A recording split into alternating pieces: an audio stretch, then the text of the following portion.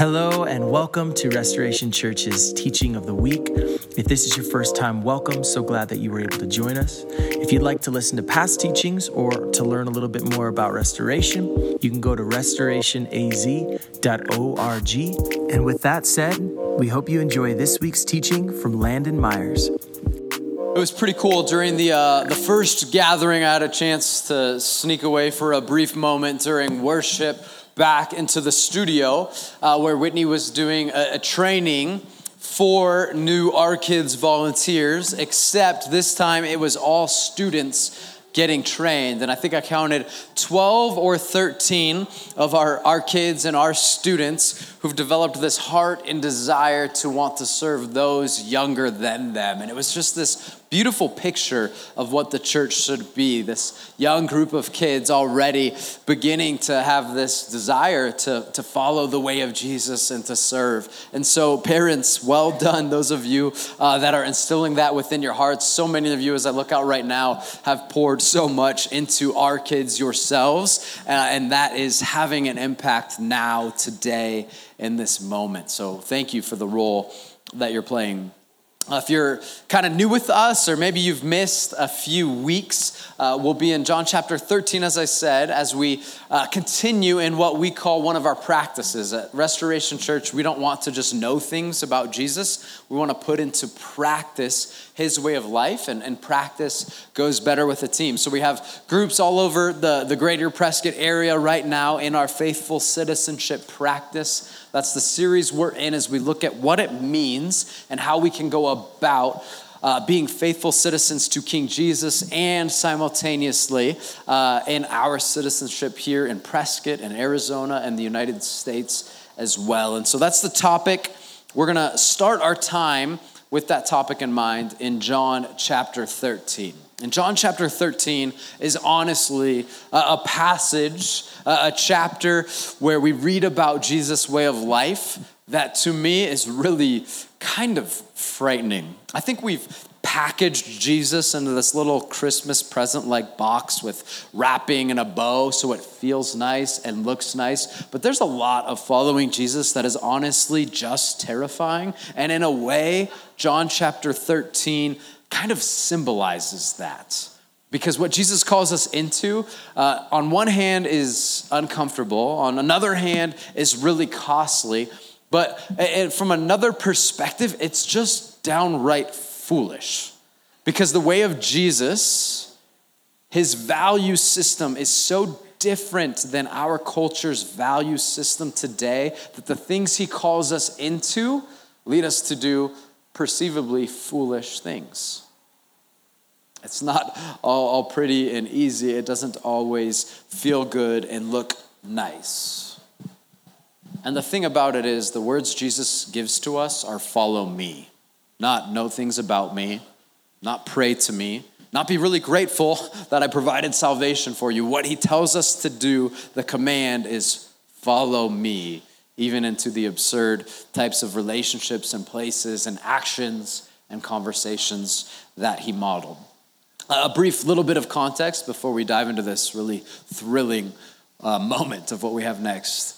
Jesus is about to be crucified, and he knows that. That's the kind of relational, mental, emotional context for this passage. And I've been really praying about it and thinking this week of how I can bring to life for you John chapter 13. And my conclusion is this: I can't. There's no cultural equivalent of what is happening in John 13 for us today. I don't really have any metaphors or illustrations or ideas to really cause you to feel the moments. And so we're going to do something that's probably really healthy. We're just going to rely on the passage. But you're going to have to kind of take a leap and open up your heart and mind to understand really the depths and weight and kind of absurdity of what is happening in this passage. We'll begin in John chapter 13, verse 1. Before the Passover festival, Jesus knew that his hour had come to depart from this world to the Father. Having loved his own who were in the world, he loved them to the end. Now by the time of supper, the devil had already put it into the heart of Judas, Simon Iscariot's son, to betray him. Jesus knew that the Father had given everything into his hands, that he had come from God and that he was going back to God. Verse 4, probably the most important verse this morning. So he got up from supper, laid aside his robe, took a towel, and tied it around himself. He took off his robe, put it aside.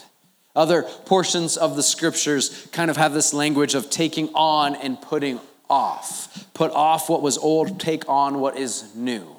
In this moment, Jesus is both figuratively and literally taking off his robe that symbolized in this moment the role he played in that room. He was the leader and the teacher. He was the greatest in that room, and he takes that off, the clothing that symbolized it, and showed everybody who he was in that room. He literally takes off the robe and he makes an exchange. And instead he wraps this towel around himself, which is another both figurative and literal symbol, identity moment for Jesus. He takes on the role, the identity of the servant. It was not very long ago, Jesus and his disciples were walking along a dusty pathway, and his disciples, kind of in the distance, they got a little bit away from Jesus, so they hoped that he wouldn't hear what they were saying. They had an argument. You know what they argued about? Who was the greatest? They're just like us. They're really selfish people that get caught up in their own things. They worry about their own lives. They want things for themselves. And so they literally have this argument about who amongst them would be the greatest. And then Jesus comes and goes, you have it all wrong. And that moment culminates right here where the leader, the unquestioned greatest in the room, takes off the robe and puts on a towel, which is what the servant would wear, which leads us to verse 5. Next, he poured water into a basin and began to wash his disciples' feet and to dry them with the towel tied around him.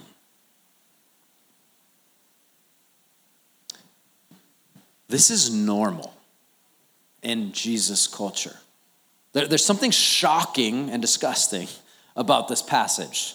But what is normal in this passage is the washing of feet. They were used to having their feet washed by the servants. So we need to step back for a second in our cultural moment, because I don't know about you, but I've never had my feet washed walking into somebody's home. That would be weird.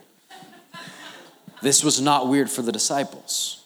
What was unique, though, is who was doing the washing. This is why I'm saying there's no cultural equivalent. They weren't surprised that their feet were washed. They were surprised that the unquestioned greatest, most significant, important man in the room took off his robe, symbolizing his position, and exchanged it for a towel, symbolizing a new position, and became the servant. That is what is unique in this story. As we continue to read, what we need to reflect on is what the washing of feet symbolized. Not literally, because we don't do that.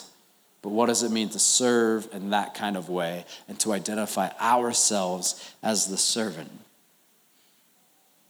Verse 4, so Jesus got up from supper, laid aside his robe, took a towel and tied it around himself. Next, he poured water into a basin and began to wash his disciples' feet and to dry them with the towel tied around him. He came to Simon Peter, who asked him, Simon's the best, Lord, are you going to wash my feet? Jesus answered him, what I'm doing, you don't understand now, but afterward you will know.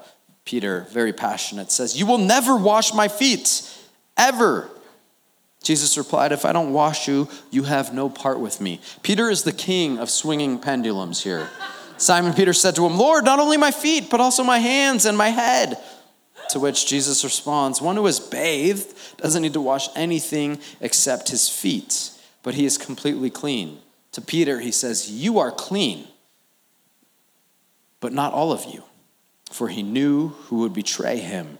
This is why he said, you are not all clean. Verse 12, when Jesus had finished washing their feet, he put on his robe and reclined again and said to them, do you know what I have done for you? Pause for a second. Jesus finished washing their feet. Jesus finished washing all of their feet. The one he just referenced, who was in the process of betraying him. When Jesus had washed their feet and put on his robe, he reclined again and said to them, "Do you know what I have done for you? You call me teacher and Lord.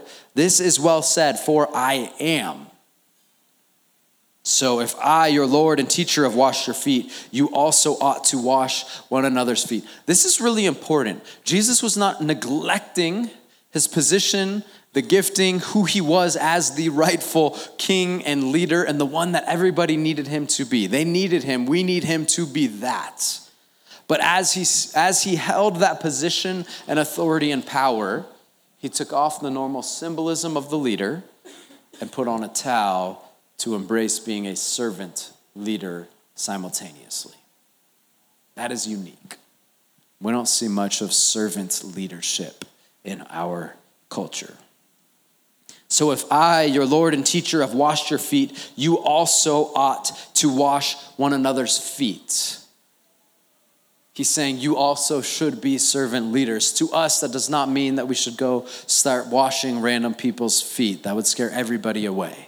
What it means is we should take on the role of the humble servant leader.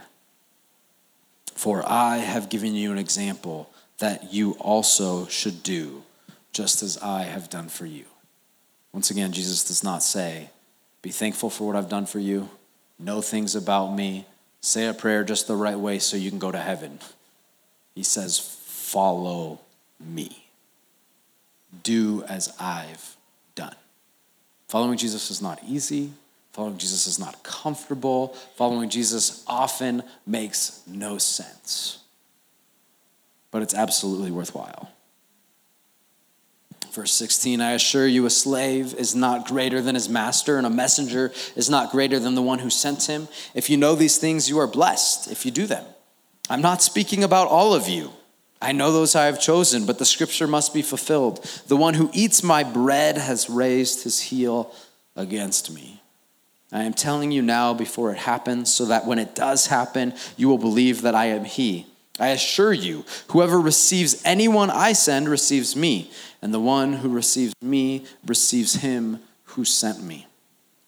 Jesus had a pretty diverse community, a pretty diverse group of followers. He most likely washed in this moment the feet of two brothers who grew up in a wealthy family. Their dad had a really successful business, fishing, so much so that he was able to hire external hands to come in and take their place when they went on this kind of excursion to follow this guy named Jesus. So Jesus takes off his robe as the leader, puts on a towel as the servant, and washes the feet of two wealthy brothers.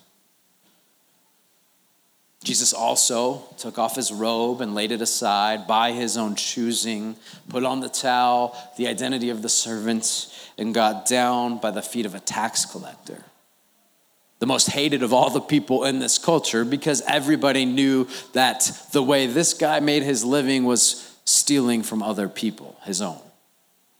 It's kind of like the IRS, but you know they stole from your mom and you can't do anything about it. That's the tax collector, stealing from his own family. He's despised, he's hated by everybody. And here is Jesus washing his feet. And it kind of makes you wonder, what do you think everybody thought about Jesus when one of his disciples, one of the ones he chose, was a tax collector? They probably viewed Jesus uniquely for that, let alone him taking off his robe and putting on a towel to serve this tax collector. Jesus also washed the feet of somebody who was probably a really deep introvert. It's probably awkward enough washing somebody's feet with no words, and with this guy, nothing was said. Jesus also washed the feet of a political activist and extremist, the kind that's on social media way too much and is really kind of embarrassing. Jesus was in the midst of that, associating with himself, serving by washing that guy's feet. We know this about all the disciples. Jesus washed the feet of those that were just the normal kids that grew up in church. Jesus also washed the feet of a thief, someone that stole from him, someone that was in the process of betraying him, the man that in some ways would be responsible when not too many hours later, Jesus was hung on a tree with nails through his flesh like a criminal. Jesus knew what was about to happen. Jesus knew who was about to do it, and Jesus washed his feet too. What are the equivalents in our lives? Who's your Judas? Are you willing to wash those feet? Who's the tax collector? Are you willing to wash those feet? Who's got more than you? Are you willing to wash their feet? Who do you not understand? Are you willing to wash their feet? Not physically, not literally. What does it mean to choose to take off the identity of power, not to let go of the roles and giftings and positions we have, but the identity and take on the identity of a servant to lead in love in that way? That doesn't make sense. Culturally, that's foolish. From my perspective, that is foolish. I don't want to do that. It doesn't make sense until I step back and go, Jesus is actually trustworthy. But make no mistake, when we choose to follow Jesus, there was a reason that he often encouraged people not to follow him. If you read the Gospels, you'll see Jesus goes, hey, follow me because I am everything. But as you do, make sure you think about it twice because there's a steep cost and it'll make sense to probably nobody around you, oftentimes. Is he actually worthy of following? When he says, follow me. He gives us quite the relational model to follow. Last week we spent time in Jeremiah 29. If you missed last week, the prophet Jeremiah is speaking to a group of God's own people that are now exiles in a foreign culture, where they have a good amount of religious freedom, but all kinds of external pressures as well that are meant to assimilate them to a new set of cultural values.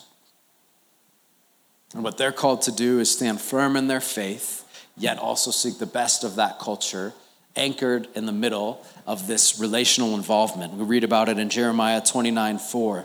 This is what the Lord of hosts, the God of Israel, says to all the exiles I deported from Jerusalem to Babylon. If you missed last week, one of the key words there, or two words, is I deported. God had them there at this time. It was his choice. Then he gives this picture. He paints it for them. Here's what it looks like. Build houses and live in them. Plant gardens and eat their produce, the ones that destroyed your home. Take wives and have sons and daughters. Take wives for your sons and give your daughters to men in marriage so that they may bear sons and daughters. Multiply there, do not decrease. Don't feel bad for yourself. Don't get stuck in pity. Be involved. Seek the welfare of the city. Once again, I have deported to you. In essence, seek what is best of those that destroyed your life just a moment ago. Pray to the Lord for them on its behalf. For when it has prosperity, you will have prosperity. As exiles, people with freedom of religion in our country, we are also, just like these exiles, called to relational integration. We need to be anchored in Christian community with people that can guide us, that can challenge us, that can question us, that can teach us on the way of Jesus. And we are also called to be integrated with all kinds of other relationships, with people that do not follow Jesus, with people that believe totally opposite things, with people that have no clue who Jesus is, that think we're crazy for following him, because following Jesus is somewhat crazy. As exiles, we're called to this place of tension. Tension, I think, is one of the most important things in life, to have a healthy tension, to not be taken too far one way or the other, but to be balanced and strong with a foundation in the middle. And the tension that we need to embrace as exiles, relationally speaking, is one where we're not isolated in solely Christian community, but we're also not fully assimilated on the other side of this tension to the values of our culture that are antithetical to the way of Jesus, because those exist too. We're called to be in the middle, planted, grounded, founded in a healthy tension, existing in both sides. And that's not an easy task. There's risks if we err on the side of isolation or the side of assimilation. I want to talk about a few of those. The risks of isolation, and some of us in this room fall into that category, are that we are not actually listening to the call of Jesus to seek the welfare of our community. We're actually so concerned about what might happen if those people influence us that we selfishly build our little spiritual castles, physical castles, whatever it is, and we don't follow the call of Jesus to seek the best interest of everybody around us. Fear of the outsider, fear of those different, causes us to neglect the call of Jesus, often in the name of Jesus, falsely, to protect ourselves. Another risk is that we will then have no voice in our culture. I talk about this a lot. The church has lost its voice and culture. A huge reason for that is because we've isolated ourselves as a community that just points to an enemy. We're judgmental, we're hypocritical, we isolate, we've lost our voice and influence and culture. Third risk is this, and this is speaking of the next generation. We will cause rebellion and or escape of those that are the next generation. They'll see the way we live isolated. They'll see parts of our culture that are actually good that we're so afraid of we don't let them engage in because we're trying to protect, and they will flee far and fast from the way of Jesus because of how we've tried to imprison them in our isolated community. The risks are just as significant, though, on the other side. If we neglect to be anchored in healthy Christian community, we'll become fully assimilated to the ways of our culture.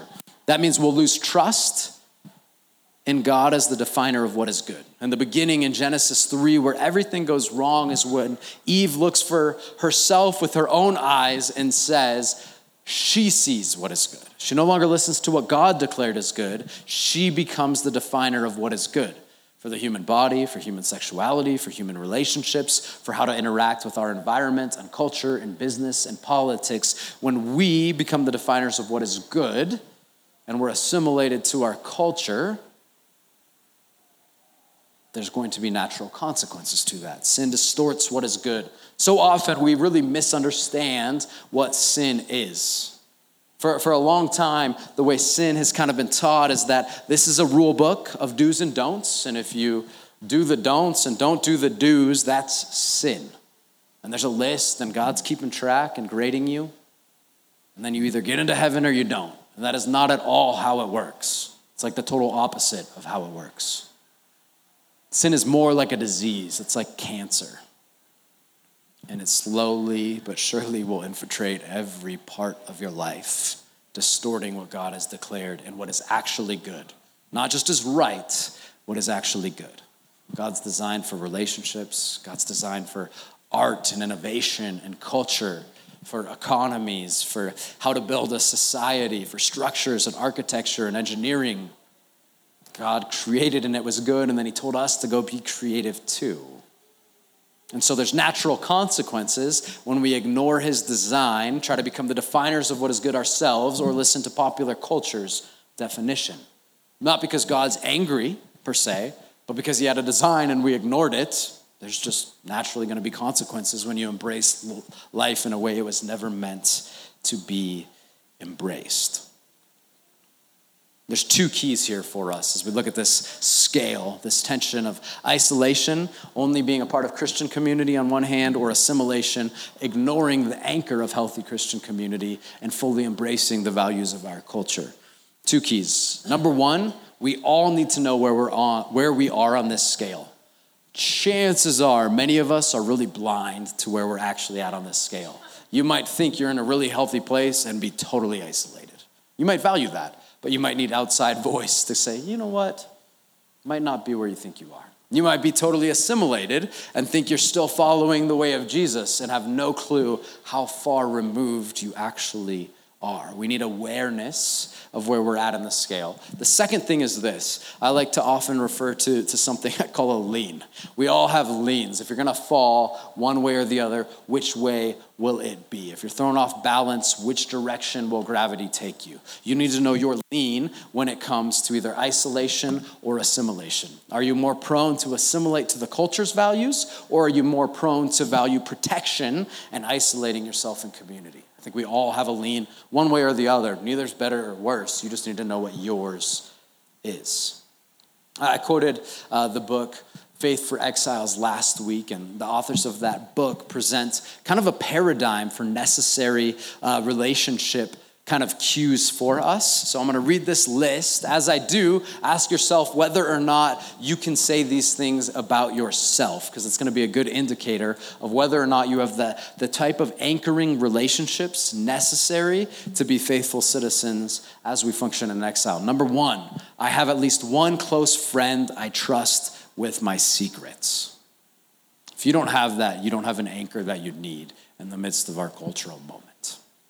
Number two, when growing up, I had close personal friends who were adults. This matters in two ways. If you did not have that as you grew up, there's a good chance you lack mentors now.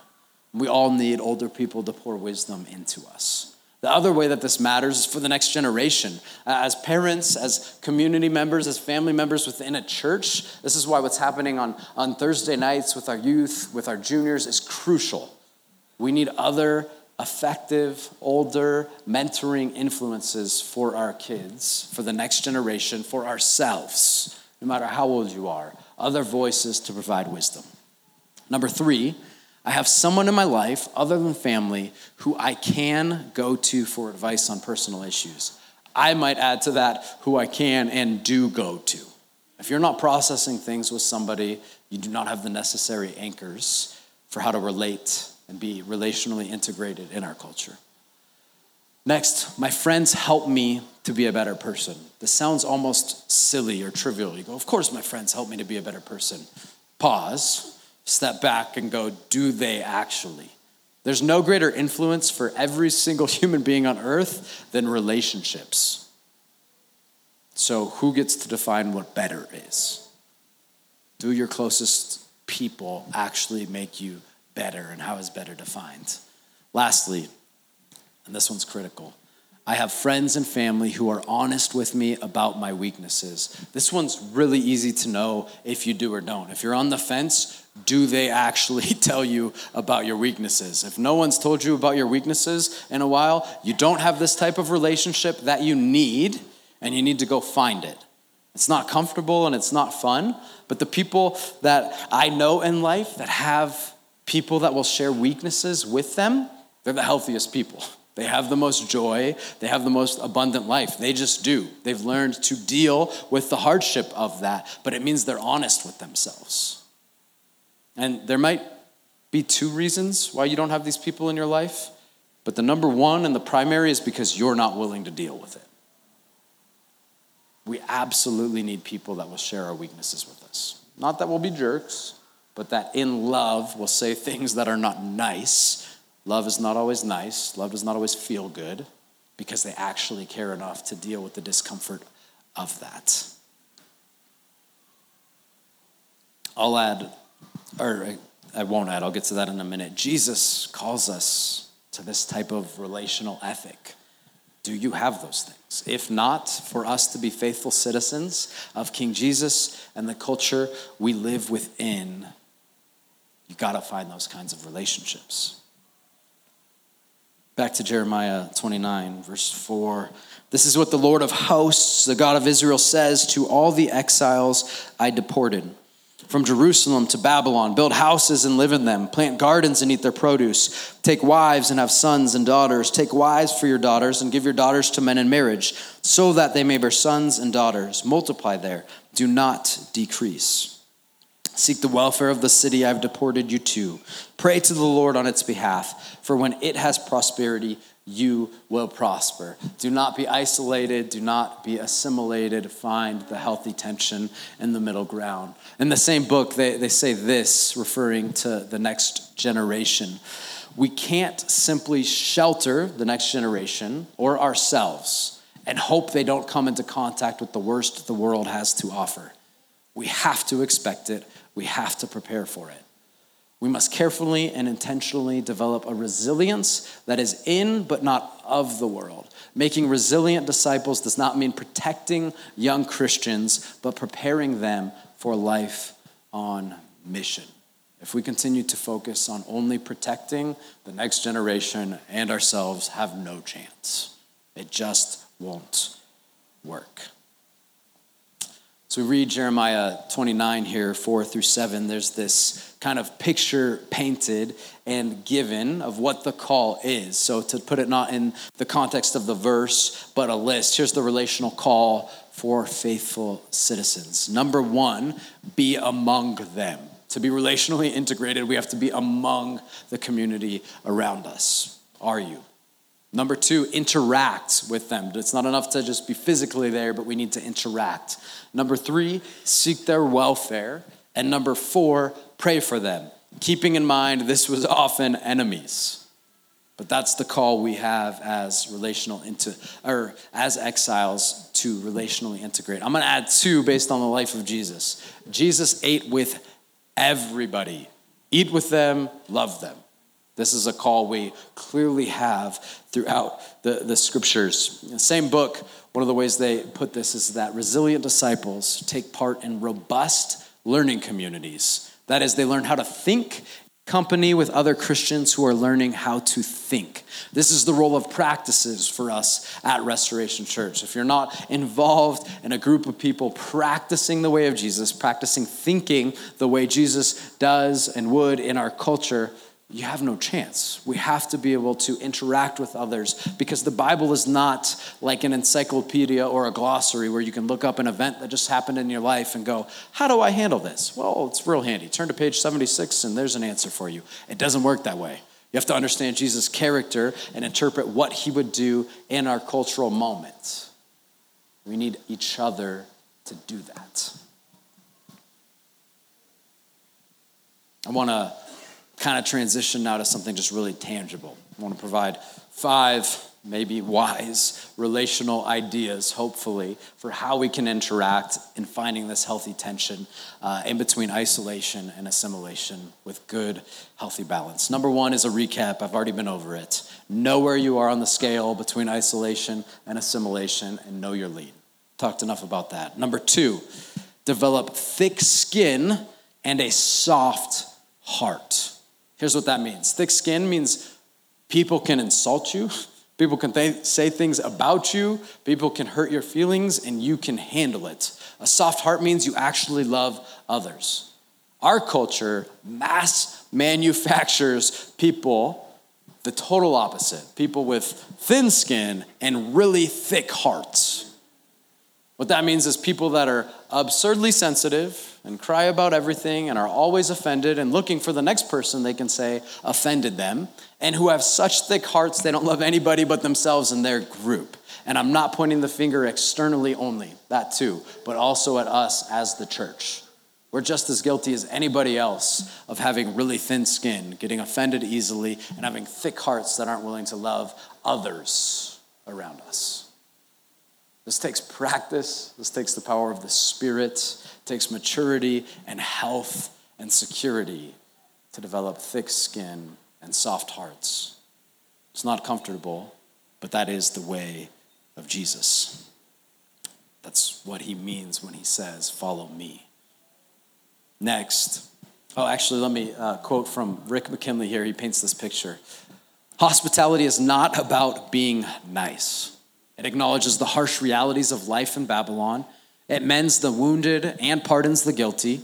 It goes the extra mile to get into the keyword messy pain of another person's life. And pretty much everybody's life has messy pain in it. And sits with them there waiting for God. When you sit with someone there waiting for God, it's not fun. It's not efficient. You don't feel good about yourself. You might feel like you're doing nothing, but that's the call. It welcomes whole people, wounds, and all. Hospitality that both blesses and resists, you can interpret that as in the sweet spot between isolation and assimilation. It tells the truth about what and who really matter. Hospitality doesn't always look like a party, but it causes rejoicing in the souls of strangers and in the heart of God. McKinley continues to say this: what makes the people of God both a blessing and a resisting presence in exile relationally is the willingness to replace the culture's definition of hospitality with that of Jesus. In exile, God's people are willing to give up privacy and security and exchange them for welcoming vulnerability. Risking our personal comfort and even security is no more a risk today than it was in the Old Testament. Here's the difference between today and the Old Testament. There's a billion, I think it's $7 billion industry about security. We got really nice garages and fences and video cameras and digital doorbells and all of this stuff. $7 billion a year, I think, is the number that we spend on that. And I'm not saying that's a bad thing. Security is not bad. But if it's somewhat symbolic, which I think it is, of the thickness of our hearts, the thickness of our walls and garages and security systems, there might be an issue. Are we willing to be hospitable with someone else, or are we too afraid, so we're isolated in our Christian community?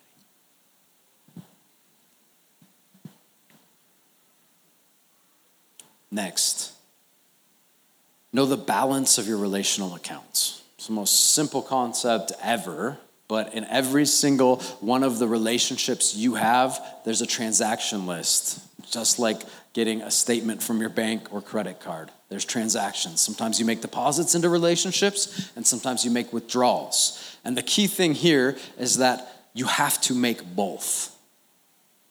In any healthy relationship, you need to make both deposits and withdrawals. There has to be both give and take.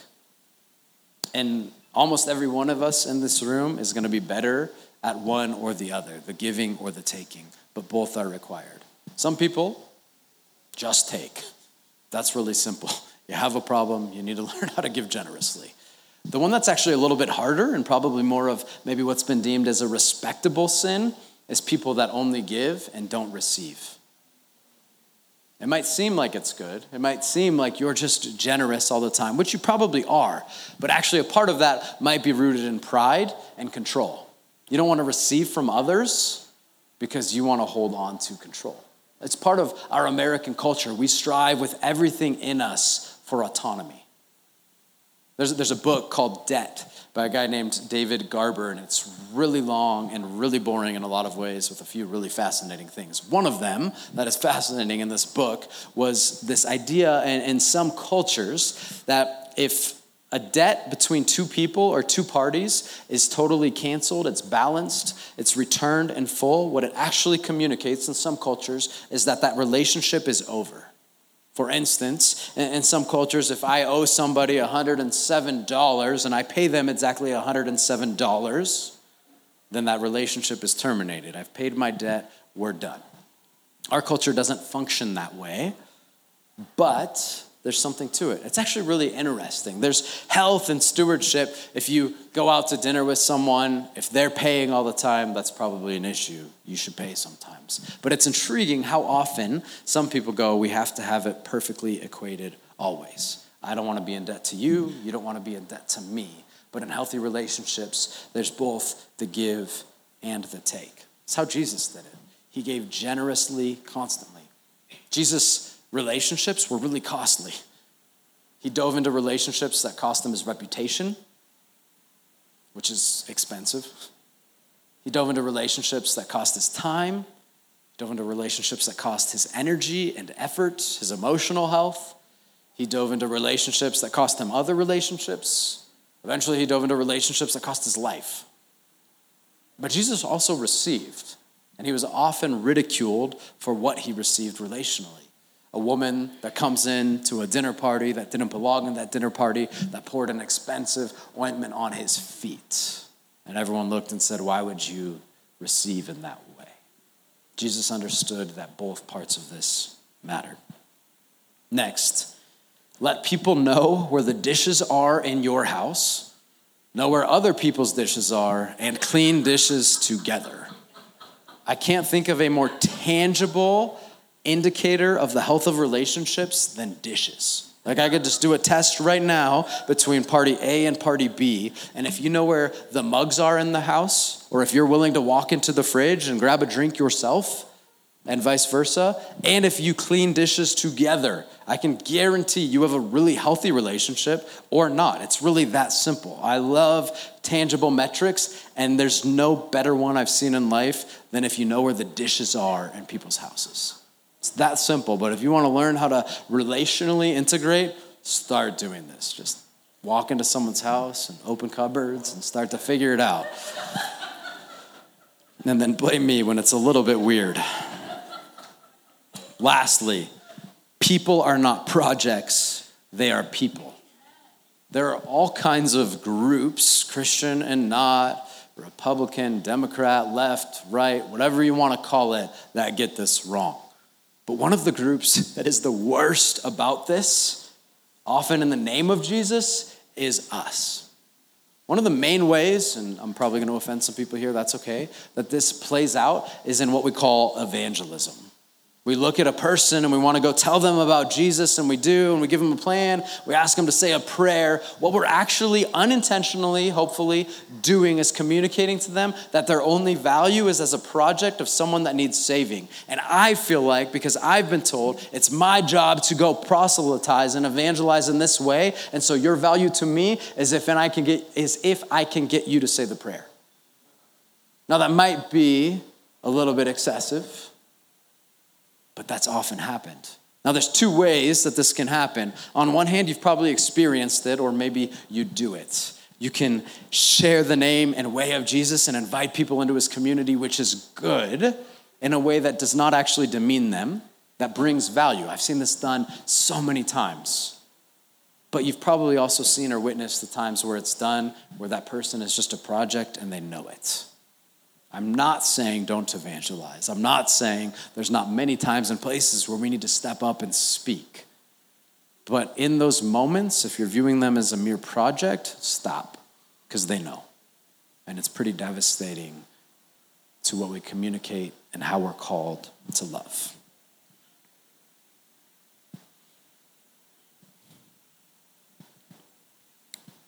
We as the church must shift from judging, shaming, changing, or trying to, or avoiding people. That those are probably 4 characteristics the Christian church is known as. Judging, shaming, just trying to change to our way, or avoiding people. That's isolation. What we need to shift to is people that are among, that interact with, that are seeking the welfare of, that are sharing tables with, and loving the people God has placed in our lives. People like us and people different from us. Back to Jesus. Jesus overwhelms me. I can't help after reading John 13, how our God took off his robe to wrap himself in a towel, to be a servant, to wash the feet of his enemy, to wash the feet of all kinds of different people groups. And he would have been judged for that. It's what he did, though. That's what following Jesus looks like. When he says these words, follow me, it's not easy and it's not comfortable. It's absolutely crazy. But this is the call. Are we willing to actually do it? Let's pray.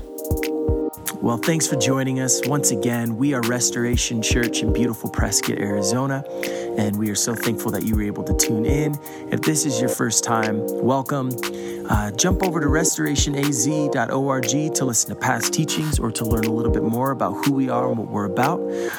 If you have questions or if you'd like to connect with us, go ahead and hit that contact tab. We'd love to connect with you. And until next time, remember, Jesus is the only one who is trustworthy always, no matter the moment. So press on as we continue to practice the way of Jesus.